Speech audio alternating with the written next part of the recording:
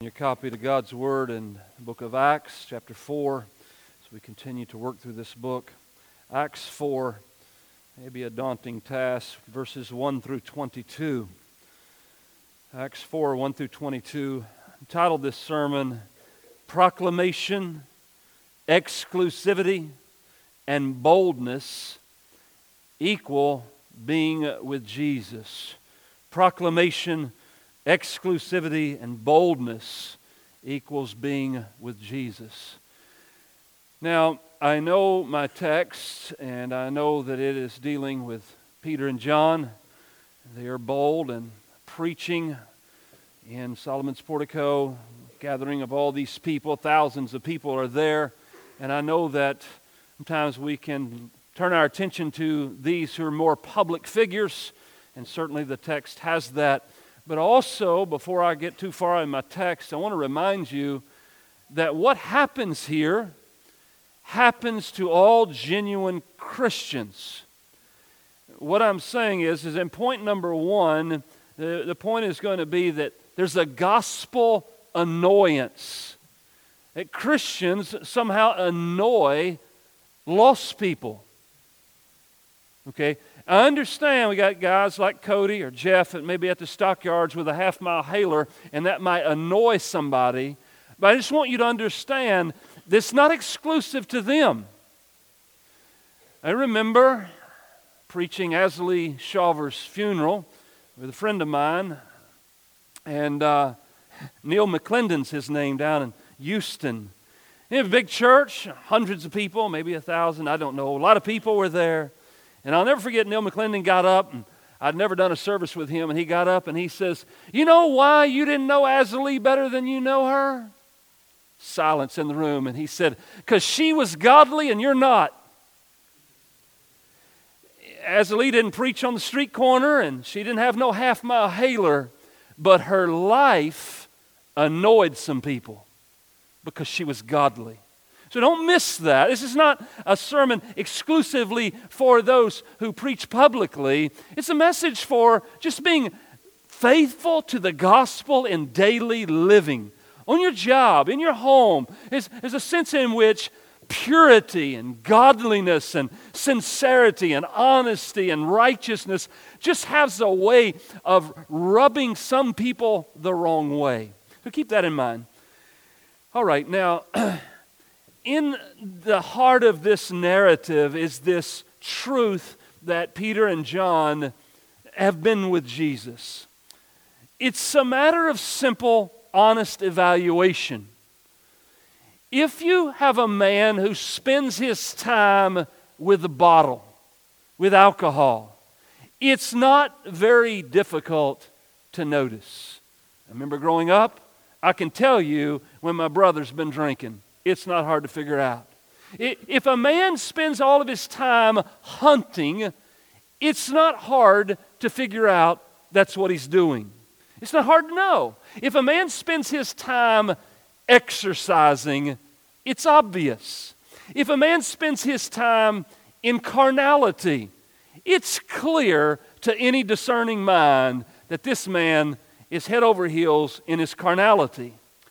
But with Peter and John, it's obvious they've been with Jesus. The religious leaders, the Sanhedrin, they know. Why is it so obvious? Because their speech. Because of how they talk. They don't talk like everybody else. Their speech betrays them. Their convictions are causing tension in the room. And then there's this unremitting boldness that no matter what pressures may come, they won't cave to the pressures of their culture. How can men stand like this?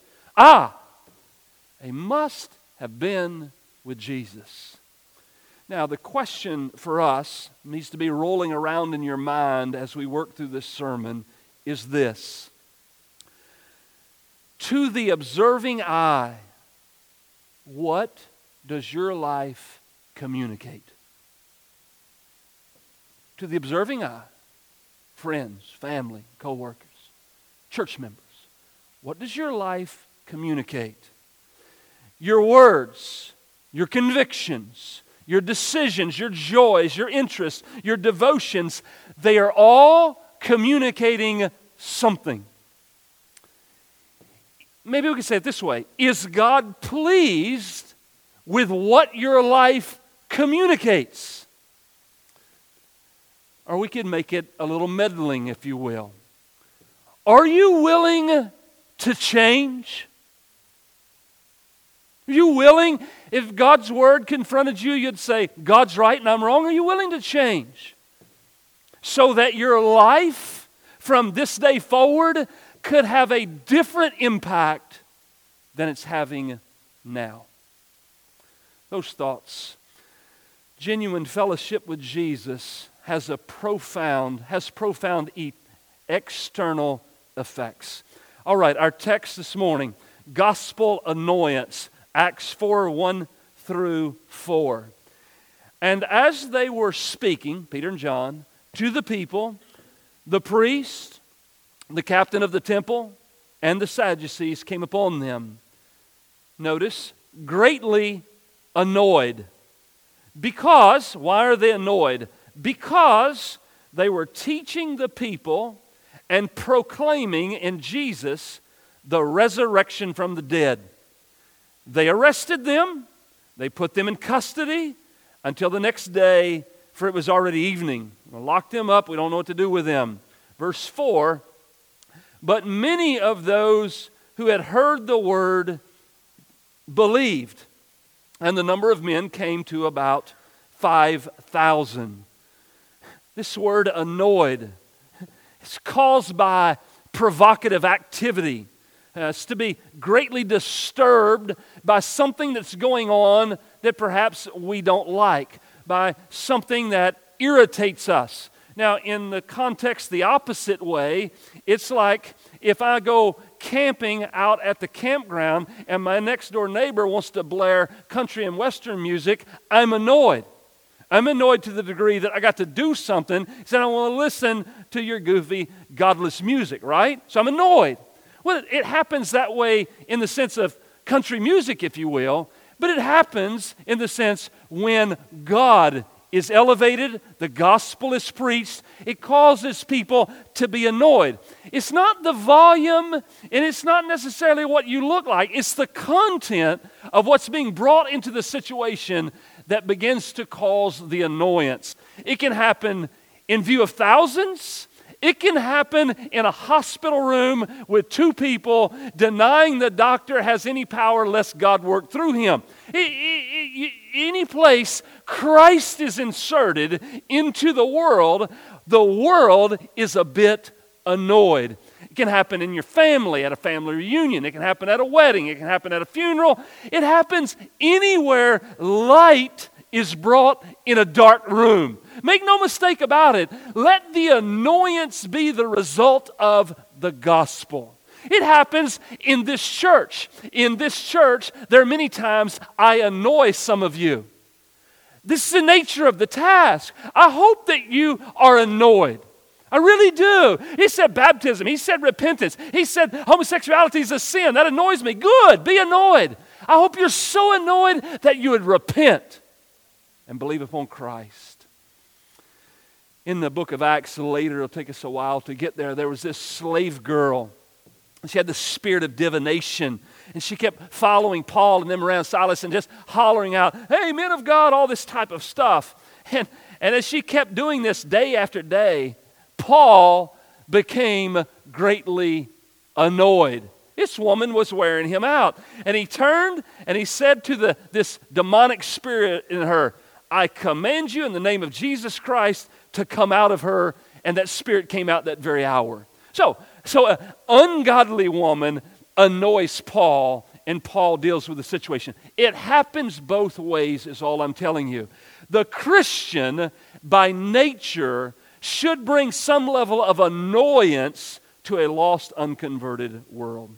In our text, why specifically are these religious leaders annoyed? Well, very clear. Peter and John are teaching. They're teaching the truth of who Jesus is. Not only are they teaching, they are preaching. They are not ashamed. They're boldly and clearly making Christ known. But the issue, the primary issue that the religious leaders don't want to talk about is the very thing that they're preaching, the resurrection. This is the issue that's being proclaimed. Jesus Christ is not in that tomb. You know it. I know it. Everybody knows it. He is alive. They're preaching that. And it's an a weird position when you've got a group of religious Sadducees who do not believe in a resurrection, know that Christ was slaughtered on a cross and he was put in a tomb and he was sealed in the tomb, but yet the stone's been moved and Jesus' body isn't in there because he was seen by 500 people over here having ministry and over here eating with his disciples, and they can't deny this resurrection. But now he's gone and now we're rid of him. But wait, these guys are still talking about it. It's annoying them. Who is annoyed? Who's annoyed in our text? Weirdly, it's like religious people are the ones that get annoyed at the preaching of the gospel. It's been a long time ago, but I know the honky-tonk woman's closed down, but I like the honky-tonk woman. I like Daryl. I like his friends. I liked hanging out with the honky-tonk woman. I know it sounds weird for the preacher to hang out with the honky-tonk woman, but hey, they give me a free Coke, they give me a glass of water, whatever. I like the guys. But I tell you this, they had respect for the gospel. Not that they embraced it, not that they grabbed a hold of it in a sense, but in a sense, they respected the position. Whereas the religious culture of Azel, and you preach at Walmart or preach at the park or preach at the July the 4th firework festival on Main Street, it's the religious people who are annoyed at these guys standing on Main Street heralding the gospel. Is that not ironic? It's no different though. This is where we started, Acts chapter 4.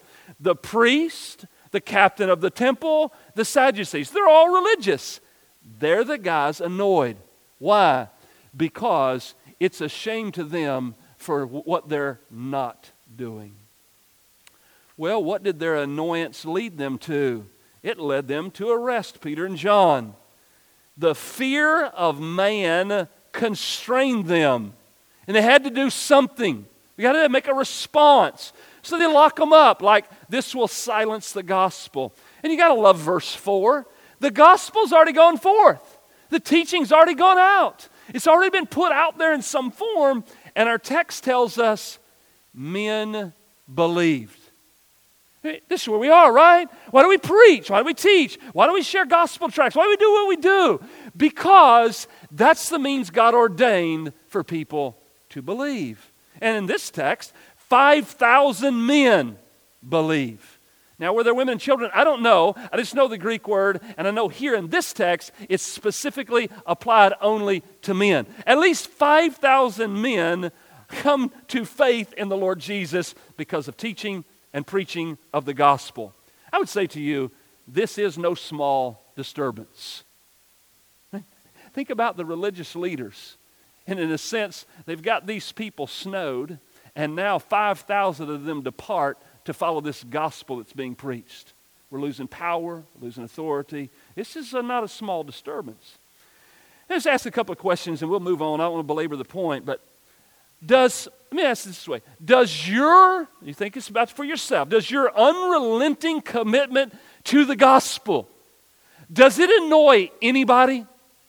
Does it annoy your unconverted spouse? Does it annoy the children who live in your home? And Dad is always talking about the gospel. I wish he could get a life. Why can't he just play video games with me? Why is he always got to read out the Bible?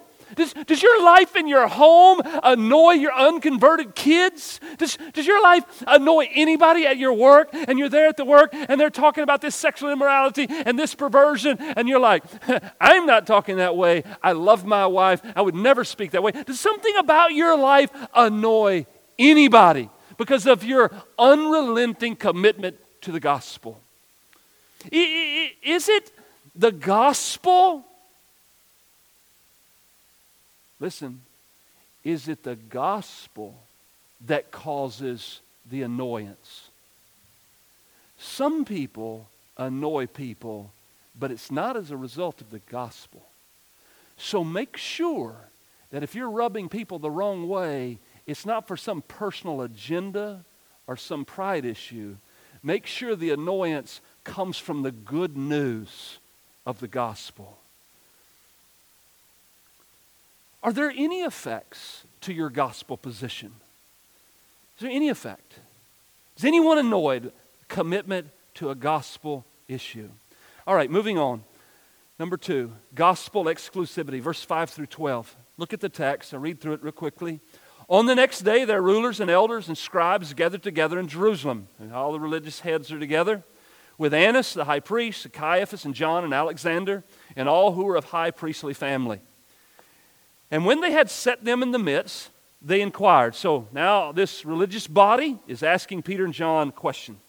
By what power or by what name did you do this? Now you remember, lame man's been healed. Lame man is standing beside them. Lame man is over 40 years old, according to verse 22. He's obviously completely healed standing there, and they want to know about the power of why he did this. So just stop for a second. You're asking these two guys about by what power you did this, but that's not why you locked them up. Right? Why did you lock them up? Because they were preaching the resurrection. You locked them up for preaching the resurrection, but you're questioning them about the lame man and how he got healed. Why don't you ask them about the resurrection? They don't want to ask about the resurrection because half of the religious leaders believe in a resurrection and the Sadducees don't believe in a resurrection, and then it would all turn into some kind of chaos. And so we're going to talk about another issue, but not the real issue. I just want you to see that.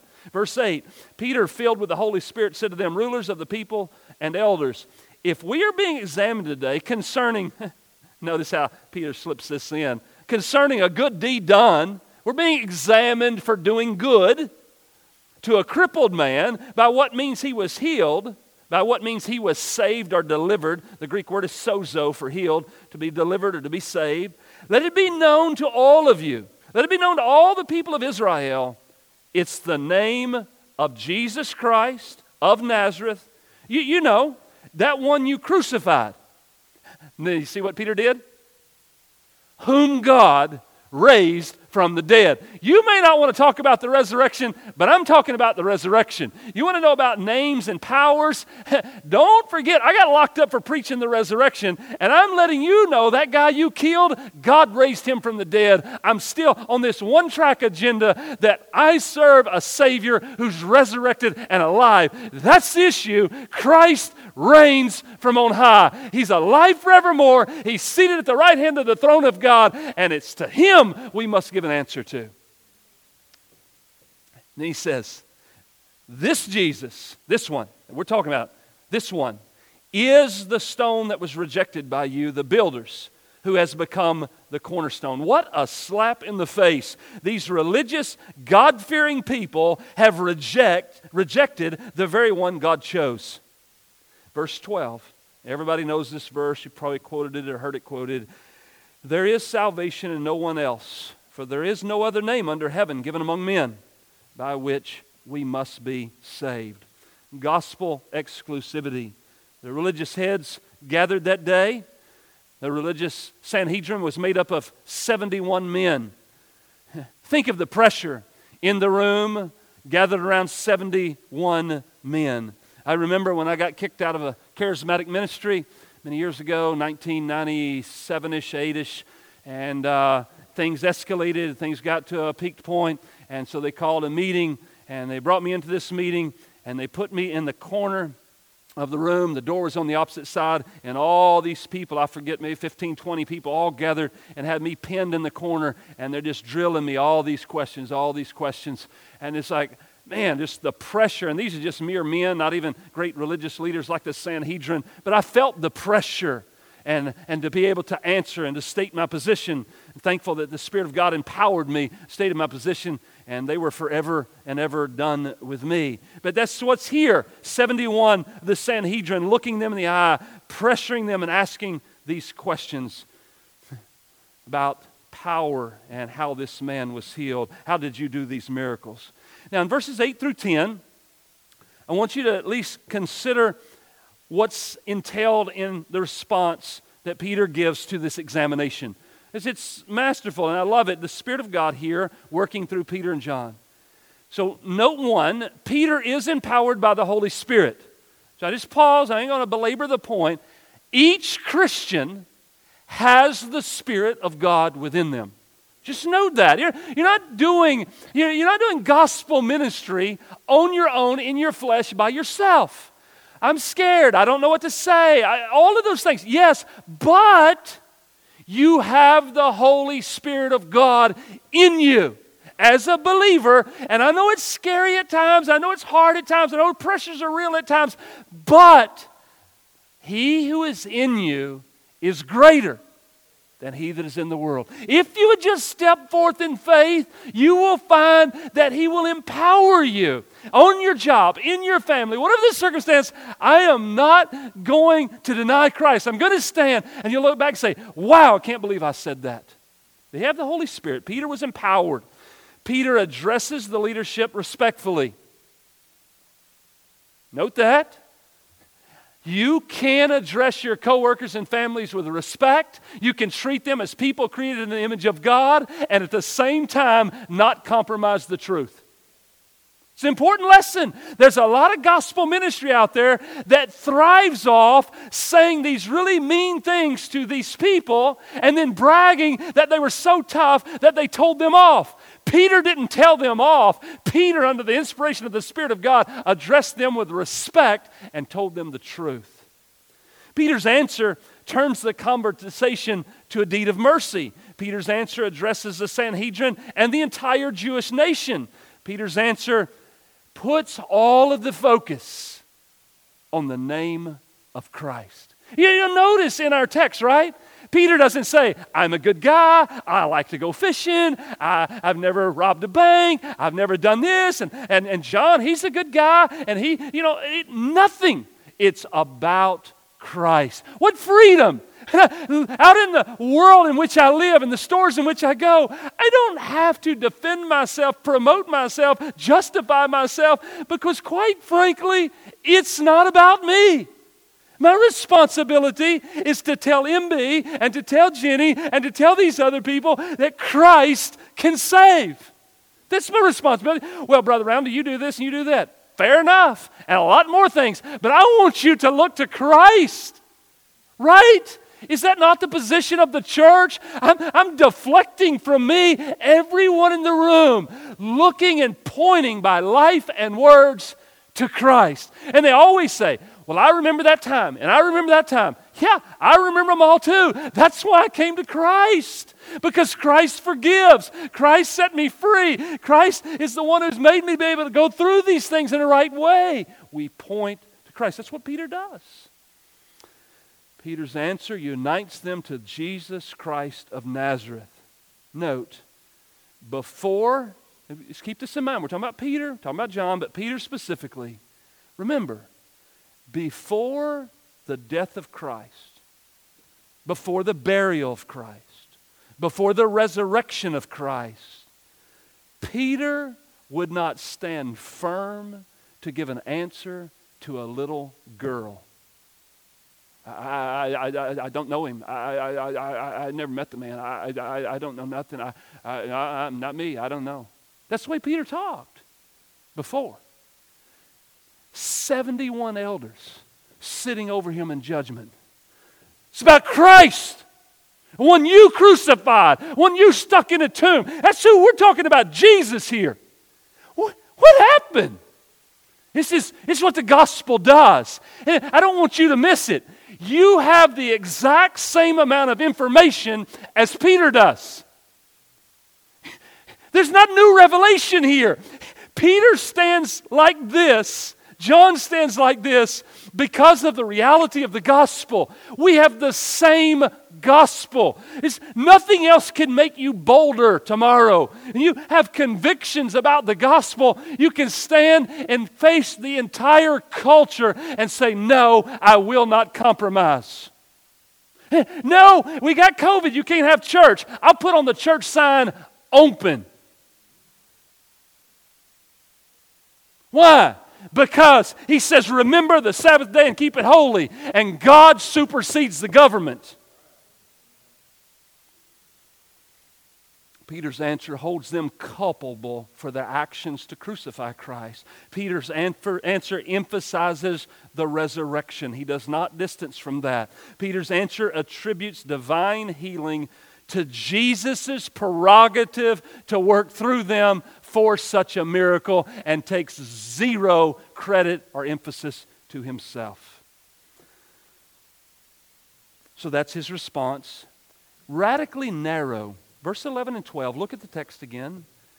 This one, ESV, this Jesus, is the stone that was rejected by you, the builders, which has become the cornerstone. Salvation in no one else. There's no other name under heaven given among men by which we must be saved. I just want to bring up this point. Jesus himself quotes the same psalm in order to make sure that people understand he's talking about them. In Psalm 118, verse 22 and 23, it reads like this.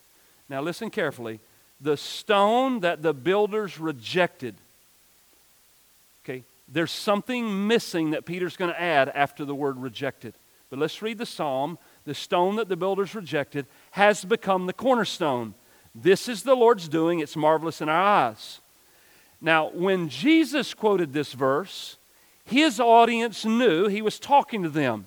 In Matthew 21, this is what Jesus says. Matthew 21:43.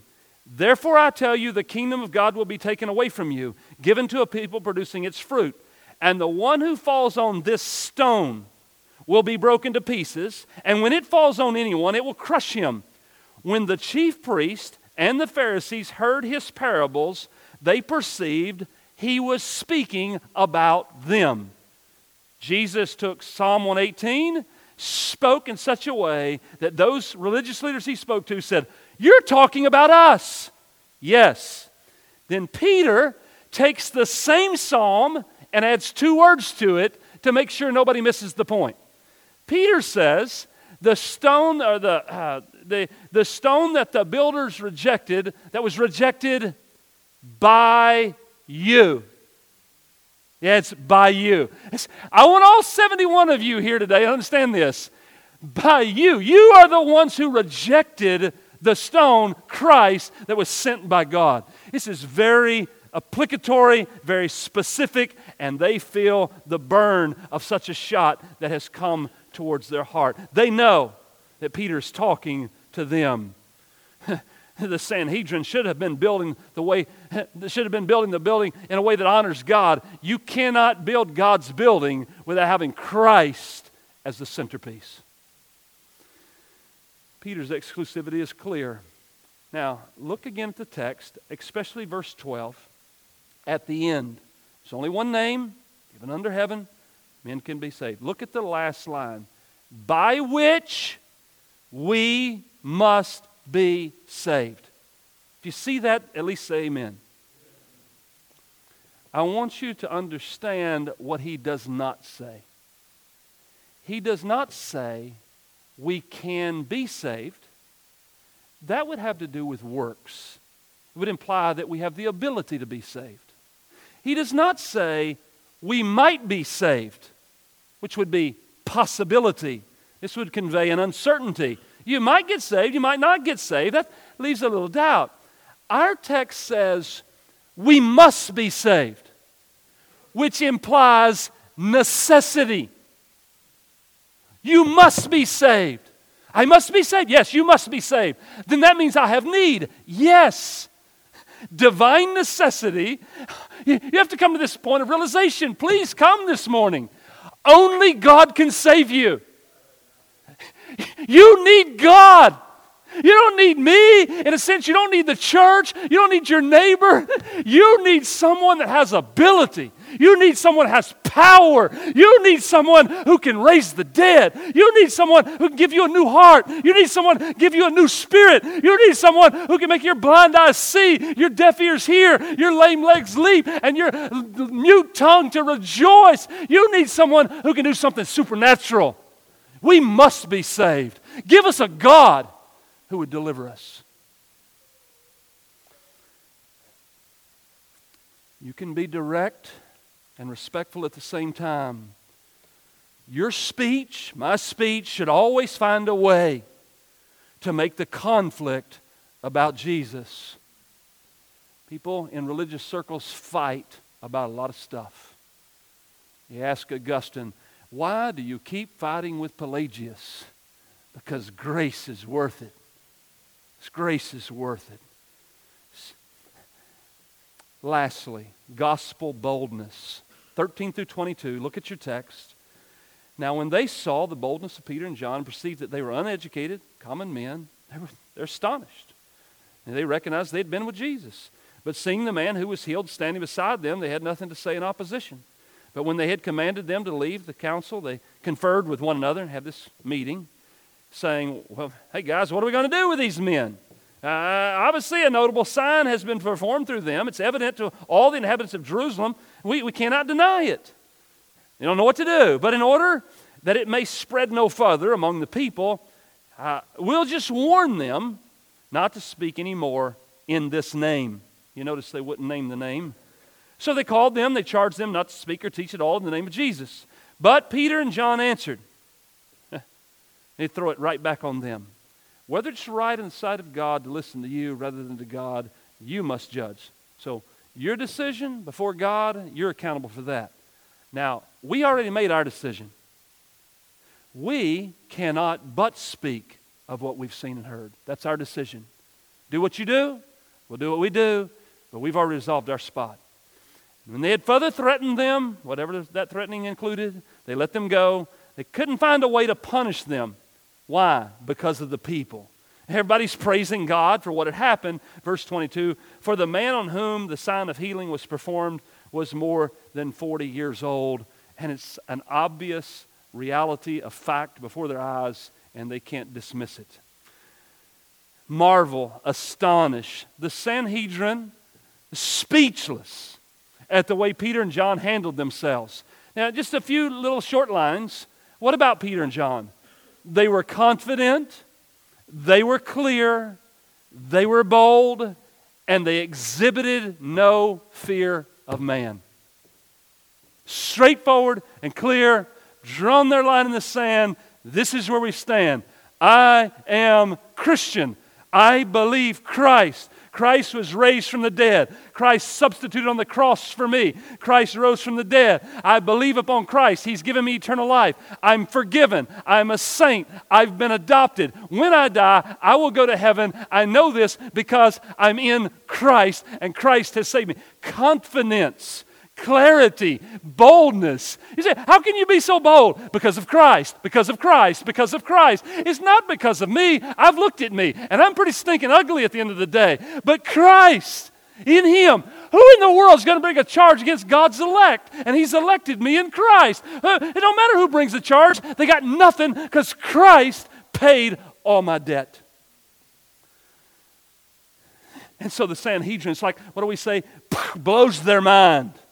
Just kaboom. They don't know what to do. So here they're like, let me think this through. Okay, these guys did not go to seminary at our school. They don't have a degree. They didn't write a term paper. They didn't go through all of our stuff. You know, this same thing was said to Jesus. They said to Jesus in John 7, how is it that this man has learning he has never even studied? How is it? It's like Jesus gets through with the Sermon on the Mount and they marvel. How does anybody teach with such authority? And now these two more dudes doing like Jesus did. They must have been hanging out with Jesus. Unlearned. Then you get they're common men, idiotes. This is where we get the word idiots. It's like you don't even know how to write their letters. They're just common lay people, amateurs. They're not even specialists. But there's something different, and we can't deny it. Peter and John, here's the deal for all of us. Peter and John were becoming like their master. They were becoming like their master. That's the issue. They were spending time with Jesus. Jesus didn't attend the schools of his day. He didn't run in the circles of the religious crowd. And when he taught with his authority, the people were astonished and they marveled. Genuine Christianity, disciplined and over the process of time, in your family, on your job, wherever you go, living this type of lifestyle has a way of muting the world. It's obvious a miracle has happened. Genuine conversion has a way, something that's unexplainable, has a way of silencing people.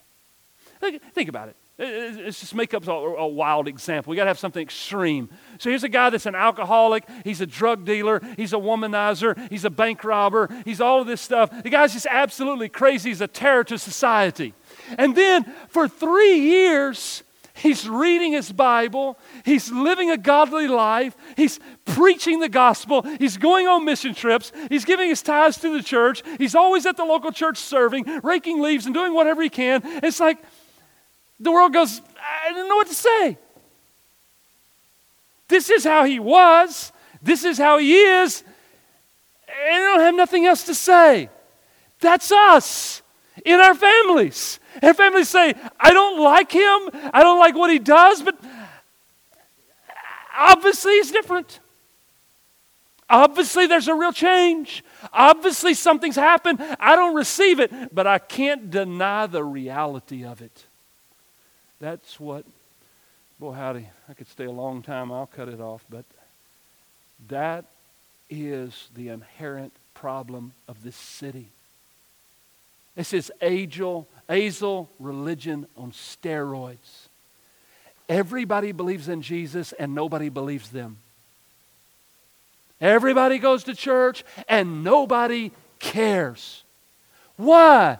Because azal religion is just like the world, only they happen to attend a church.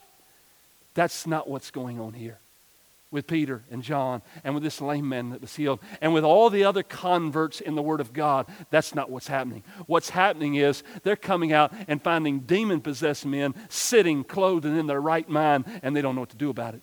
They don't understand what happened that made them so radically different. That gospel is lacking in Azal. Sometimes I think it's lacking in this church, but it's not lacking in the Bible. The gospel actually and really supernaturally changes men forever. And so to such a degree that the world can't explain it away. It mutes them. They have their meeting.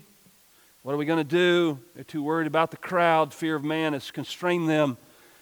They can't deny verifiable evidence. This man's over 40 years old. They can't explain it away. And they don't know what else to say. They just say, hey, don't talk like this no more.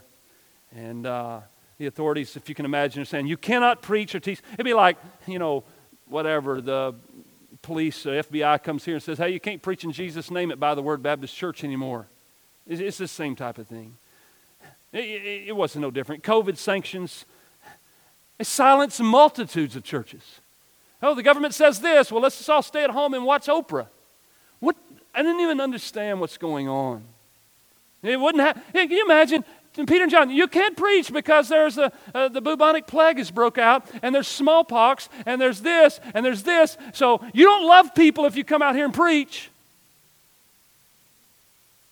Right?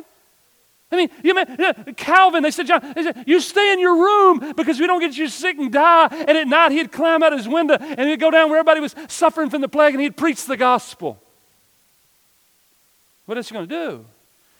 Verses 19 and 20. But Peter and John are constrained with boldness. When something is believed, it is impossible to suppress. The obligation for what is to be done is put on the religious leaders. Why?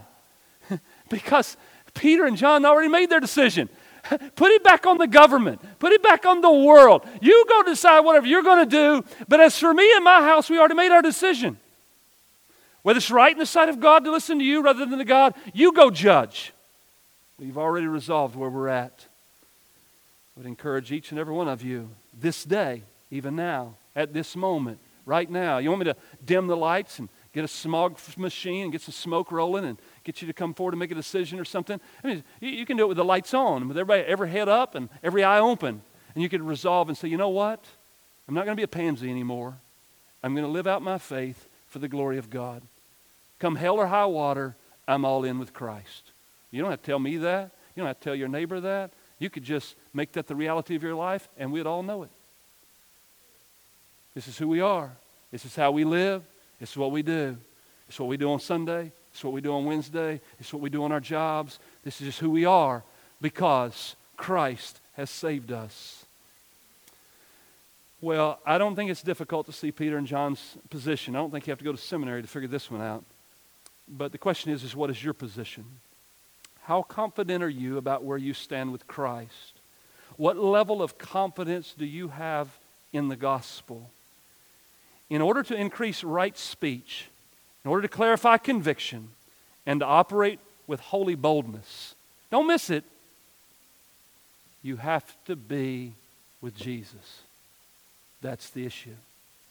And if you don't have time for Jesus, real, legitimate time, you're not going to have boldness, you're not going to have conviction, and you're not going to make any impact in the world. You have to be with Christ in order for these things to be a reality. Well, in conclusion, life and death are realities that each of us face. And I was thinking about Chris and Raquel, and just think about that. It just really hit me. You go to the hospital, say hello, and 4 hours later, the guy's dead. I mean, life ends quickly. It's like a vapor. 10 out of 10 people die. Everybody in the room is going to die. Imagine some of you might not come back tonight because you're dead. I mean, it happens. Peter, John, and all faithful ministers, you know what they do? They preach the resurrection. You can have life. You can have life eternally in Christ. Why? Because he rose from the dead. He's crucified for sure. He died for sure. But he's alive. Everyone who would repent and believe can have eternal life.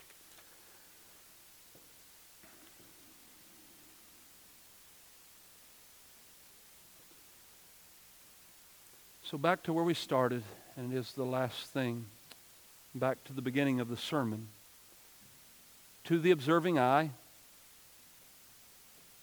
what does your life communicate? Note, whether you like it or agree or don't like it, your life communicates. My life communicates. There's no way around it. You can't be uncommunicative and live. So, embrace it, feel it, deal with it. What does my life communicate? Do I annoy anyone? I thought there might be an amen.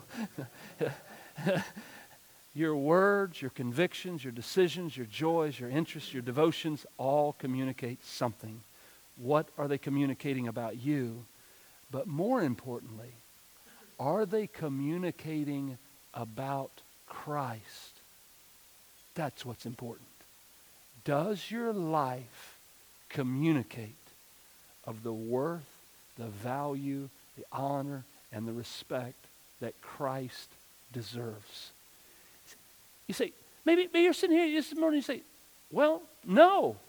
And it's time for you to repent and ask that the Lord would empower you to live in a way that would honor his name, even if it causes annoyance. Lord, I don't want to be status quo. I don't want to just go through the motions. I want my life, like Ashley Shaver, who never street preached, never did anything radical.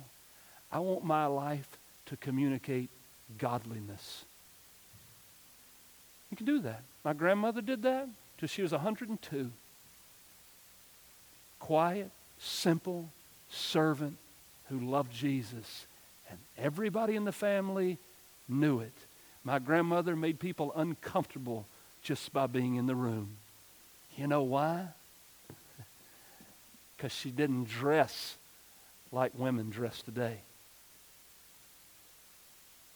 just the way she dressed was a rebuke to so many people. She was godly. And that's what we're called to be. Those who are in Christ will, by necessity, annoy those who don't want to follow him. Brother Jeff, you come and lead us in a final song.